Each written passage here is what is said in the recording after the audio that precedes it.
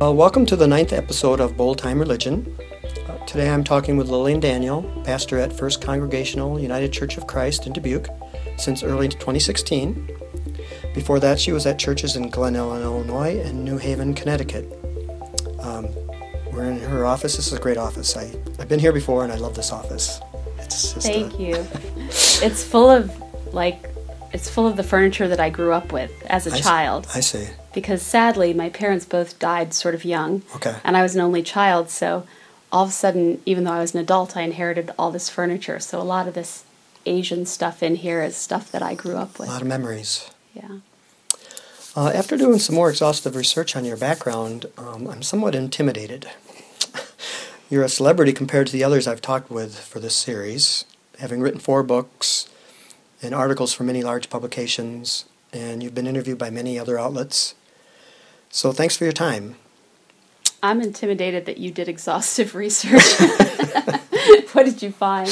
Maybe at the bottom of this whole list I'll tell you some things I found that you might... But if you run a mugshot, I'll be upset. Side view? Yeah. I'm almost finished reading your latest book, Tired of Apologizing for a Church I Don't Belong To. I'm kind of a slow reader, so I know it's not a big book.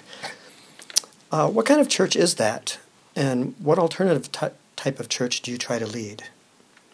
So the book begins with a true story where I was at Marshall's. I was in line at Marshall's checking out, and I get into a conversation with a Sikh man, and he's wearing a turban, so I can tell that's his religion.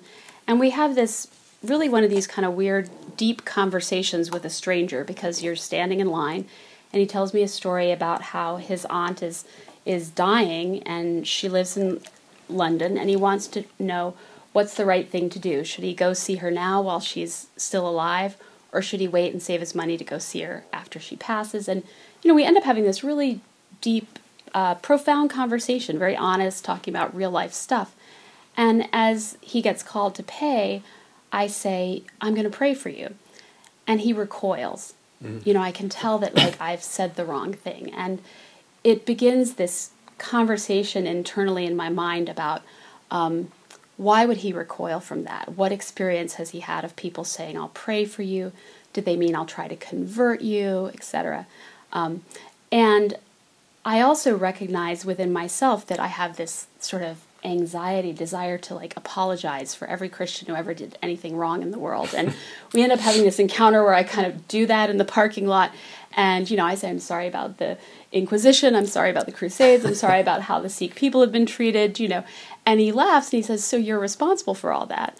And it was the beginning of this book, which was about why is it that open-minded Christians will almost be in the closet about their faith. And it's because they don't want to be compared to some other type of Christian, right? So that's where the title came from, as I realized I was tired of apologizing for a church I didn't belong to. Yeah. And how do you feel, what kind of church you belong to now? Well, in the congregational tradition, the pastor is a member of the church, so Okay. This is the church I'm a member of.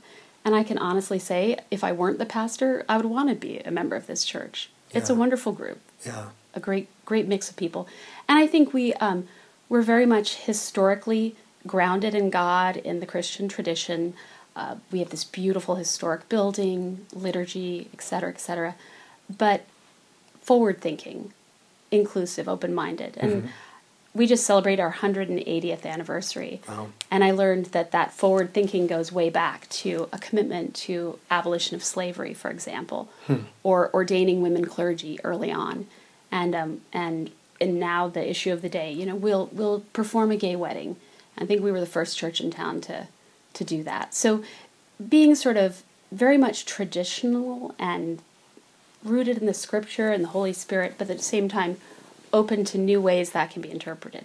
Yeah, I've been to a couple of your services, and I had heard that it was progressive, that you did weddings for gays, and I'm a little bit more of a traditionalist, and I come in and I'm like, this service is so traditional. Yeah. I mean, it was from the handouts, the paper readings, and the songs, and so it's an interesting mix, and you have humor in your church, and not that I didn't think there would be humor, but I was surprised. I was thinking it would be more preaching of social issues or political things. And maybe you do that sometimes, but I think you have a nice mix, an inviting mix that someone like myself would even feel comfortable, because I came from a church that was more, I thought, a little blatant on their issues, where you felt like, man, I don't know if I'm welcomed here. So I applaud you. Well, we definitely have a mix of people at our church. I say, I love my purple church. Yeah. We've got Democrats, Republicans represented. But I do think probably it's fair to say that on the sort of social issues like gay marriage, we would be more in that camp, whether Sure. you're Republican or Democrat. And I think actually so much is changing in the country. I don't even like to use the words liberal or conservative and associate them with churches. Yeah. I feel like that's serving us so poorly in the political realm. Why doesn't help? Why would we bring it in? Yeah, but I do think that there is a difference between churches that are open to new revelation, to the idea that we interpret Scripture and relate it to the historical context of the day. That you don't pick out one line from Scripture and put on a bumper sticker, right?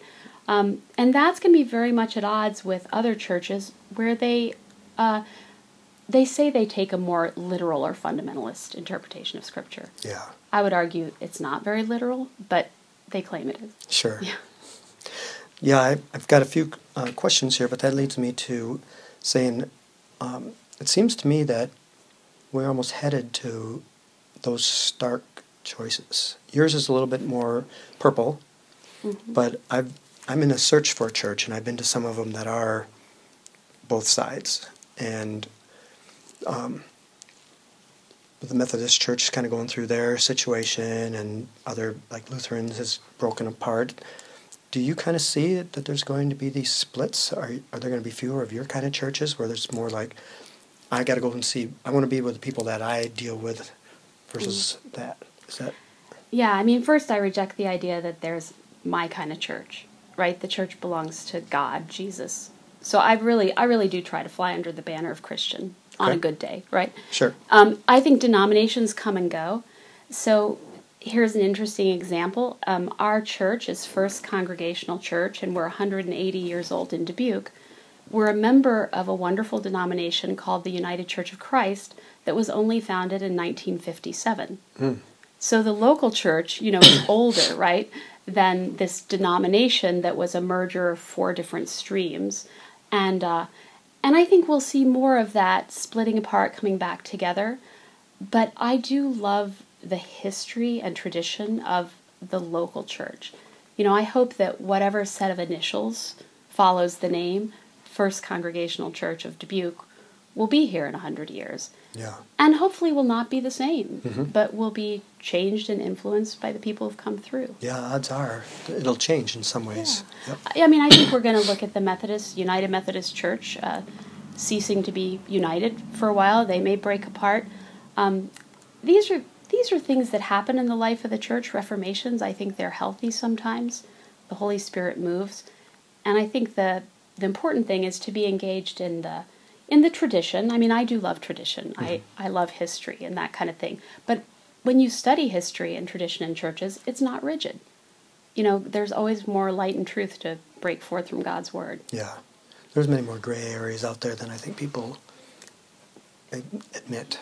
Well, Jesus was Jewish, and there's a Jewish tradition of Midrash where you debate the meaning of scriptures. The rabbis would do it, and they would record their debates, And somewhere along the line, I think American Christianity, maybe around the 20s or 1940s, but you start seeing it happen where we lose that sense of debate and nuance, and you get into these fundamentals. To be a Christian, you have to believe these 5 things, or these things have to happen. And actually, that's sort of a blip on the radar screen. For most of Christianity's 2,000-year-plus history, there's been a lot more acceptance of mystery and differences of opinion and interpretation of Scripture. Yeah. The idea of a church community seems great to me. I know that's really what I've read and you've mentioned before. Partly because I'm a Christian who believes that Christ died for our sins and that there will someday be a final judgment. But that makes some Christians shudder these days, and maybe it has always. how do you view Jesus, and what are your thoughts on heaven and hell? Okay, you just asked several theological questions in one, so I'm trying to figure out where to jump in there. Let's begin with your statement that you value Christian community, and I do too, but then you said you have a belief that there's going to be a judgment day. Yes. So I think there are some churches where there is this urgent impetus to go out and recruit people and convert them to Christianity so that once they die and get to heaven, they're going to have the right identity card in their pocket. Sure. I don't believe that. I'm going to be honest with you. Mm-hmm. I think there's depth and truth in different religions. And so for me, the value of religious community is not a get-out-of-jail-free card. That's not what it is. And I don't think it was ever meant to be fear-based, because that is fear-based or anxiety-based. There's some fear-based in it. Yeah. Now, I also acknowledge I could be entirely wrong about salvation, and I could get to heaven, and Jesus could have words for me, right? I don't know the answer to that, but I feel more confident in accepting the mystery and acknowledging that my job description does not include the judgment of others. I find that impossible to believe, and particularly based on how Jesus acted and what he did in his life, mm-hmm. and the fact that he himself was essentially moving from Judaism, and then later his followers formed this different, much more inclusive community around his teachings. I think God is always stirring the pot in different ways. Having said that, I'm not a Unitarian. Like in a Unitarian church, you might hear readings from different religious texts and stuff like that. And that personally is not for me. I think you can be respectful of other religions, but still you get more depth and meaning if you go deep into one. So that's why I do enjoy the tradition. I don't just bounce around. Yeah. You can value other traditions, but still want to go deeply into your own in the same way that you could say, I love all different kinds of music, but my primary thing is learning to be a good violinist. Yeah, that's a good way to look at it. Yeah. Am I deducing that you don't necessarily believe in heaven and hell? I don't know. I mean, okay. I've been to neither one. I tend to, in the Christian tradition, there are different understandings of heaven and hell.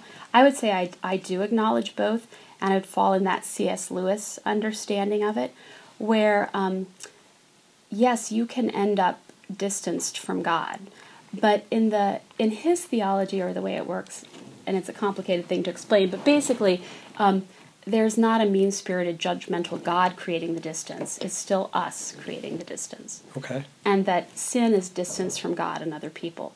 So, yes, I believe that Jesus died for our sins, that we have new life through Jesus. But I cannot imagine the Jesus that I follow being up in heaven saying, no Jews are allowed. Right? That makes no sense to me. Yeah. Mm-hmm. But I do think that there are awful things people do that separate them from God and other people, and that I can acknowledge the possibility that what hell is that continues because you've not repented. But I really do believe that God continually wants to repair that breach, and that I do believe is sort of unique in Christian theology, is this idea that Jesus says, no matter what, no matter how hated you are by other people, no matter how terrible the thing is that you have done, you are not written off. Yeah, I love that about that. Yeah. And that's different from some other, it's a different emphasis, right? Mm-hmm. And to me, that's very meaningful because, like most of humanity, I've screwed up. That's important to me. Yeah.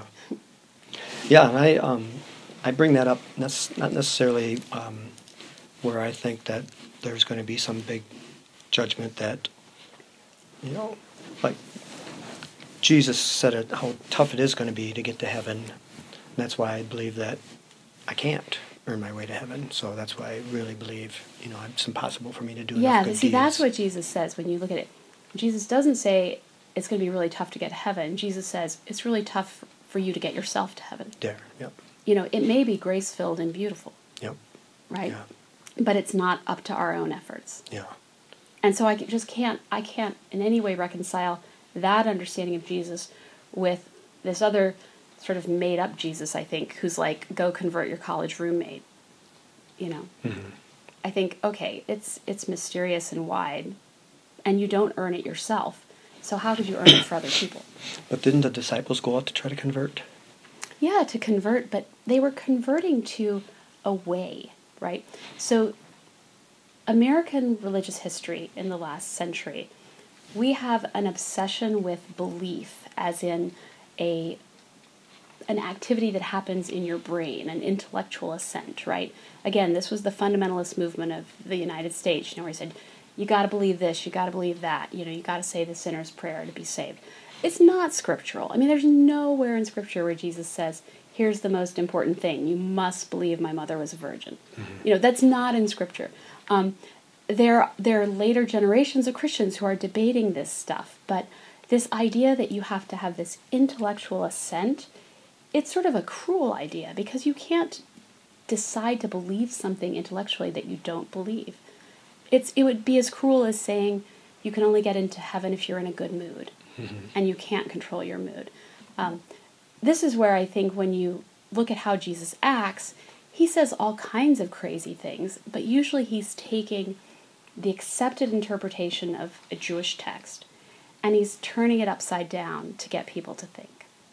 So then for us to take this one sentence he said and put it on a bumper sticker, you know, that's not how he operated. I think both sides of the issue on Jesus use those, because some will use the bumper sticker about caring for the poor and doing, that's your whole goal, mm-hmm. You know, that was the main emphasis of Jesus. Where others might say, he said, I'm the one, and the truth and the light. And they mm-hmm. and the Pharisees even asked him, are you the Christ that has been, and he said yes. Mm-hmm. So it seems to me fairly important.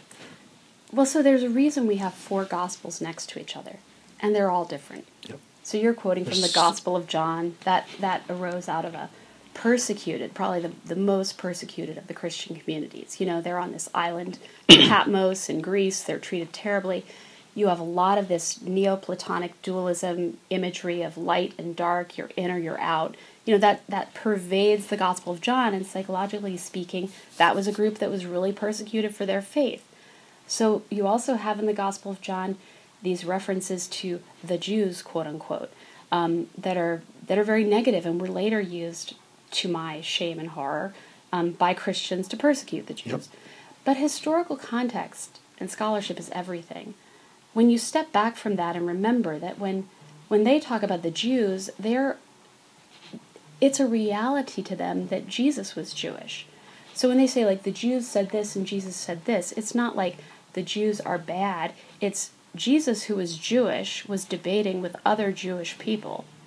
That's the context. That's the stuff that we have to talk about. All of the Gospels, I think, say he rose from the dead. Do you believe that?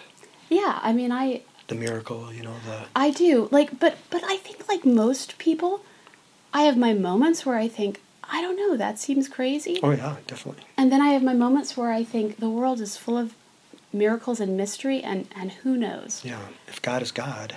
Mm-hmm. I always say that. If God is God, I have a later question in here about, we all tend to define, those of us who believe in God tend to define him in a way that makes us comfortable. And that can be from broad stretches of the spectrum, the very traditional to the very progressive, and so I'll talk about that a little later, but... Well, we're people with egos, right? Human beings can be selfish, and we want to justify ourselves. So this is why I do love the tradition that's older than I am, that's bigger than I am, because otherwise, if I create God in my own image, I'm just going to create a God who thinks everything I do is wonderful, right, and agrees with me on all points. That's why a tradition is meaningful. But you also have to recognize that traditions have been shaped and created by ordinary human beings with their own agendas. Yeah. So, there's a sort of like de facto acceptance of slavery that runs through a lot of scripture. Well, today we don't agree with that. Yeah. But we can recognize that there was a time in history where that was just the air they breathed. Yep, very, very accurate. So, if there is no heaven or hell, Well, okay. I'm just not speaking for what you believe, but Oh, okay. if there is no heaven or hell, why should people, such as the atheist and the humanist I have previously interviewed, bother with any kind of a church when they can create their own equally loving communities? I mean, who needs God? I mean, they don't need to go to a church to have a community. They say we don't need that. I mean, we're good people, and I judge myself on how good I am, sort of creating a de facto God in themselves. Why would they need to? Or do you just say, yeah, they don't? Not everybody. Church isn't for everybody. I'd say I'm kind of in the middle on that one. I have friends who are atheists, and they spend time in community, right? So for me, the important piece that you get with a religious tradition is community. If you just walk up and down the beach and see God in the sunset and read Oprah books and, whatever, create God in your own image, that's okay. It's not destroying the world or anything.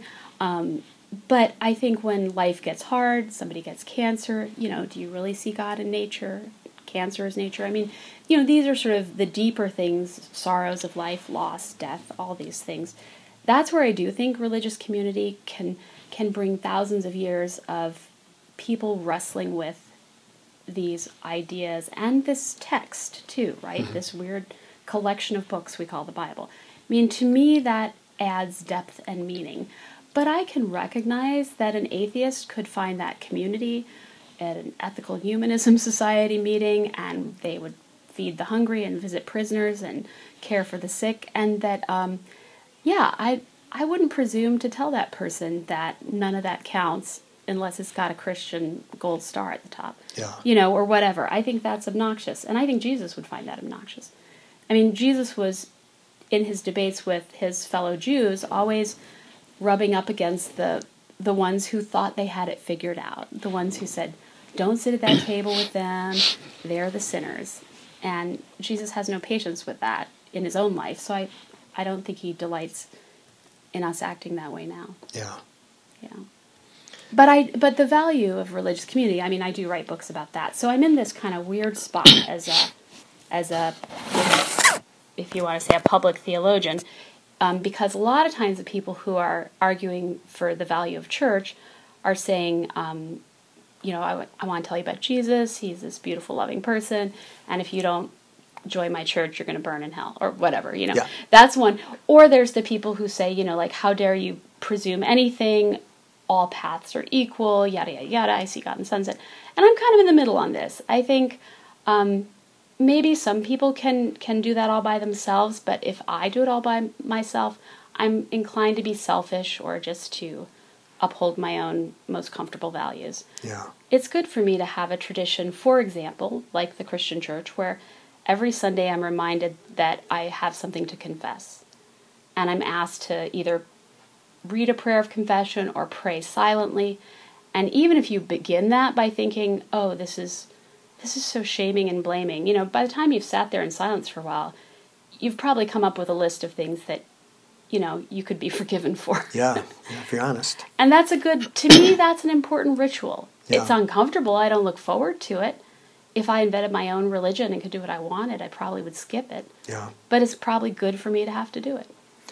A friend of mine who's a deep intellectual Christian, and we've talked about this, he pointed out that when you really, this is more from the Jesus side where you're saved, that you can't be good enough. That whole theory that he died for your sins. You might have thought you were kind of a good person. I believe in God, and then once you realize that you can't be good enough, you start saying, man, I sinned a lot more than I thought I did. Because you start recognizing that instead of judging the way you act on your own viewpoint. Because people have a tendency to saying, man, I did this, but I'm not as bad as that guy. Yeah. Or I lust for women, but I'm not cheating. Mm-hmm. All these different, but when you believe that you can't be good enough, they're all pretty equal to me. I mean, murder obviously is worse, but in God's eyes, and I think Jesus said this, and I don't know which one it was, that you just simply lust for a woman. That's just as bad as anything else. Well, remember, he's saying that you got to go back in the context, right? So he's saying that in a context where, yes, people were patting themselves on the back and judging themselves superior to other less religious people. And so he bursts the bubble by saying something controversial, provocative, right? Mm-hmm. That's what he does. But he, so let's even go back to, I'm really interested in this idea of the Jewishness of Jesus. I've studied a lot about that in the last few years. That's been my thing. Gone to Israel and studied with rabbis and learned how they study things. And it gives you so much insight into the message of Jesus for Christians when you understand that background. And so there was, in Judaism, a respect for that debate and also for saying things that were kind of over the top and provocative to make a point. So when you take a verse like that, I don't think that was Jesus's be-all, end-all sexual ethic, right? I think that was something he says in a moment to be provocative and to take us down a peg or two when we're self-righteous. It's not so that then we can go out and say, oh, well, guess what? I didn't even lust after a woman, so now am I perfect? Like, we've missed the whole point. Mm-hmm. Well, I think it's just sort of pointing out that Adam and Eve, if you literally believe in Adam and Eve, or people who are in heaven, won't have those kind of sins. I mean, so he's pointing out that, those still are sins. I think it's a sin to constantly lust over someone else or envy someone else. Yeah, to objectify them or to be... I mean, basically, Jesus is constantly saying, get over your obsession with yourself and these things of the world. Mm-hmm. And get back focused on love and the moment, right, and God. So whether that's lusting after somebody or, in Jesus' prohibition on divorce that gets a lot of play, one thing you have to realize is that in that culture, it was very easy to divorce somebody. If you were a Jewish man, you simply wrote a letter. Yeah. And that did it. And had no choice. And women didn't have those same...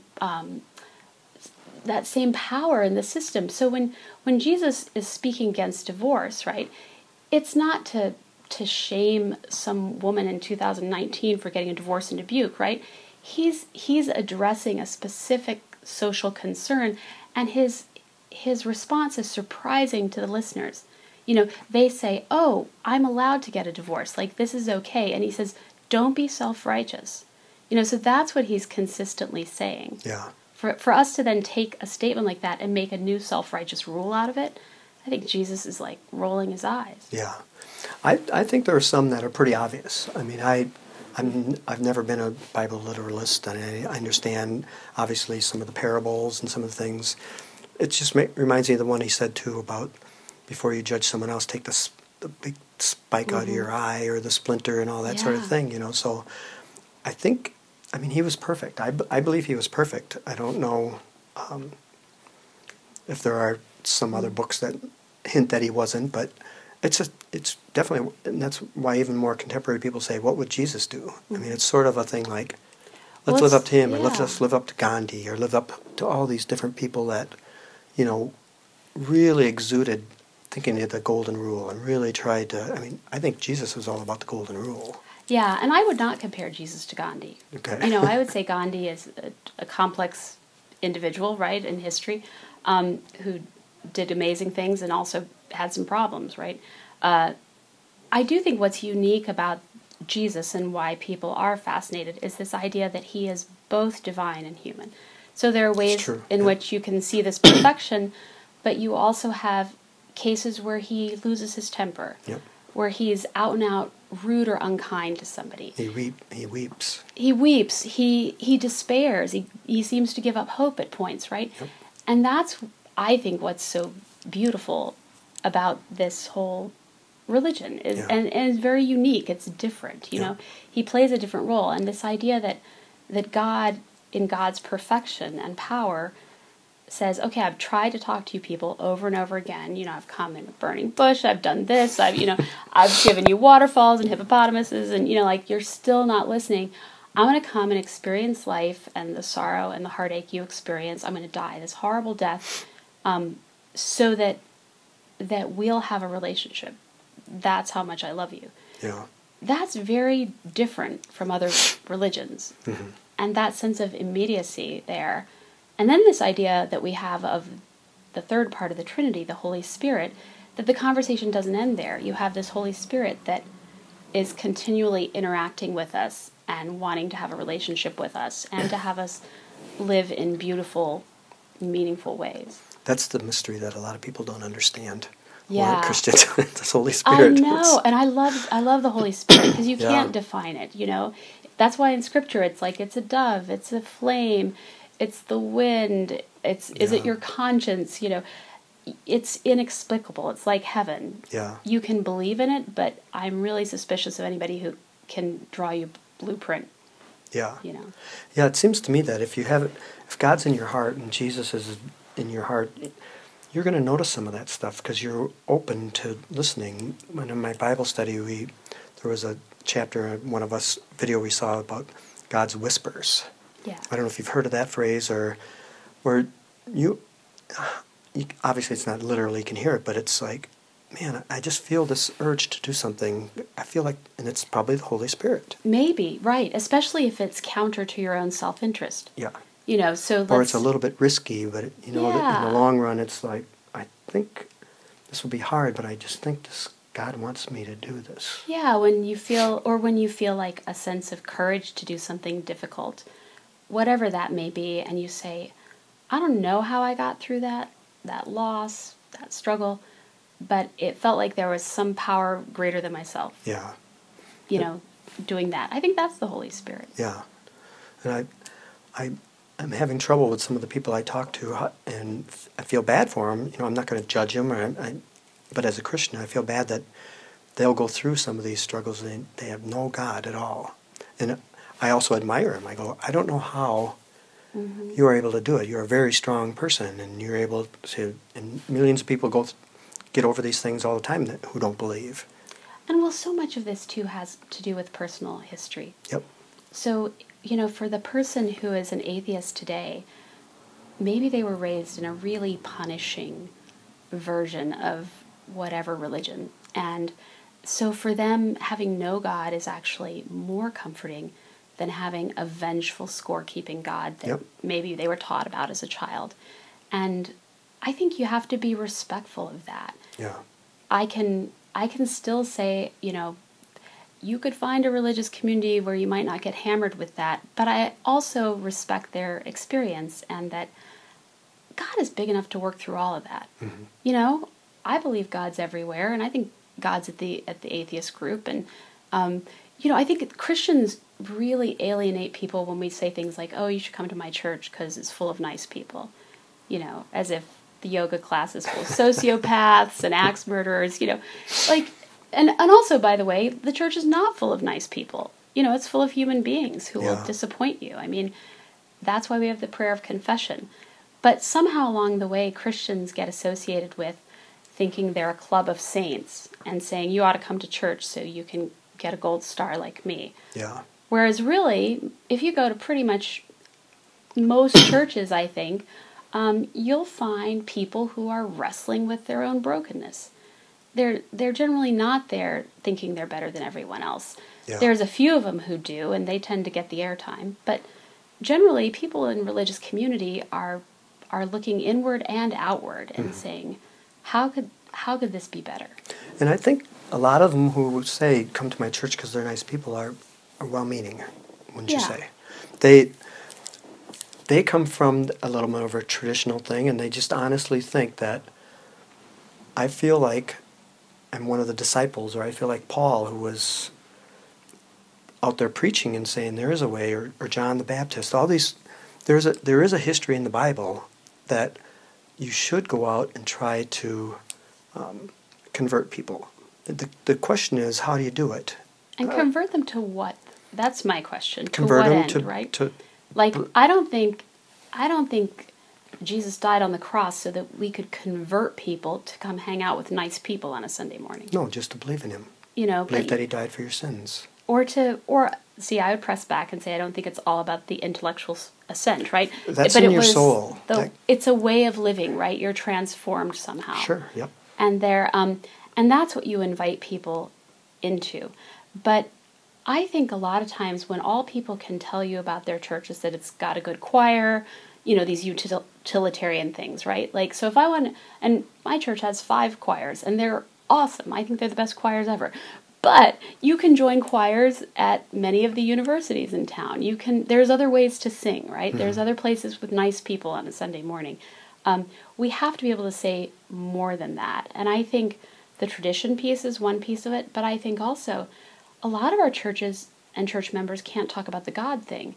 So it does sound a little bit like they're making an argument for a club or a good gym, right? And I think, this is harder for people to talk about, but if we can't talk about it, we have no business inviting people to church, is to say, when we do this thing called prayer, something changes for me, or something happens, or I can't explain why, but there are times where I don't believe any of the miracles, but I can sing the old hymns and somehow I feel a sense of peace. These are things that are God's purview, and we get just the tip of the iceberg of it. But to be able to say, I experience the holy in community, in worshiping something other than myself, we got to be able to talk about that. Mm-hmm. If all we can say is that the people are nice and we have a good choir, that's not going to work. Yeah. Well, I think some of the churches I've went to that are a little bit more charismatic, it's almost speaking in tongues type thing. I haven't gotten that far. Okay. I guess more.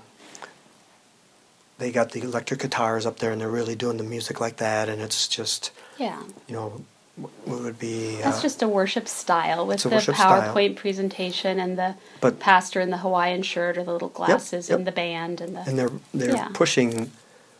Jesus and I just think the whole God thing evolves around Jesus. I just really think that's important. But I've told every other interviewer, and if you've listened to any of my podcasts, I say, if everybody from the history of the earth is in heaven, I'll be happy. Right. But I don't think I'm a real, true Christian if I don't say, Jesus is the way. And you can say it's just in John, or you can say it's in me. It's not intellectual at all.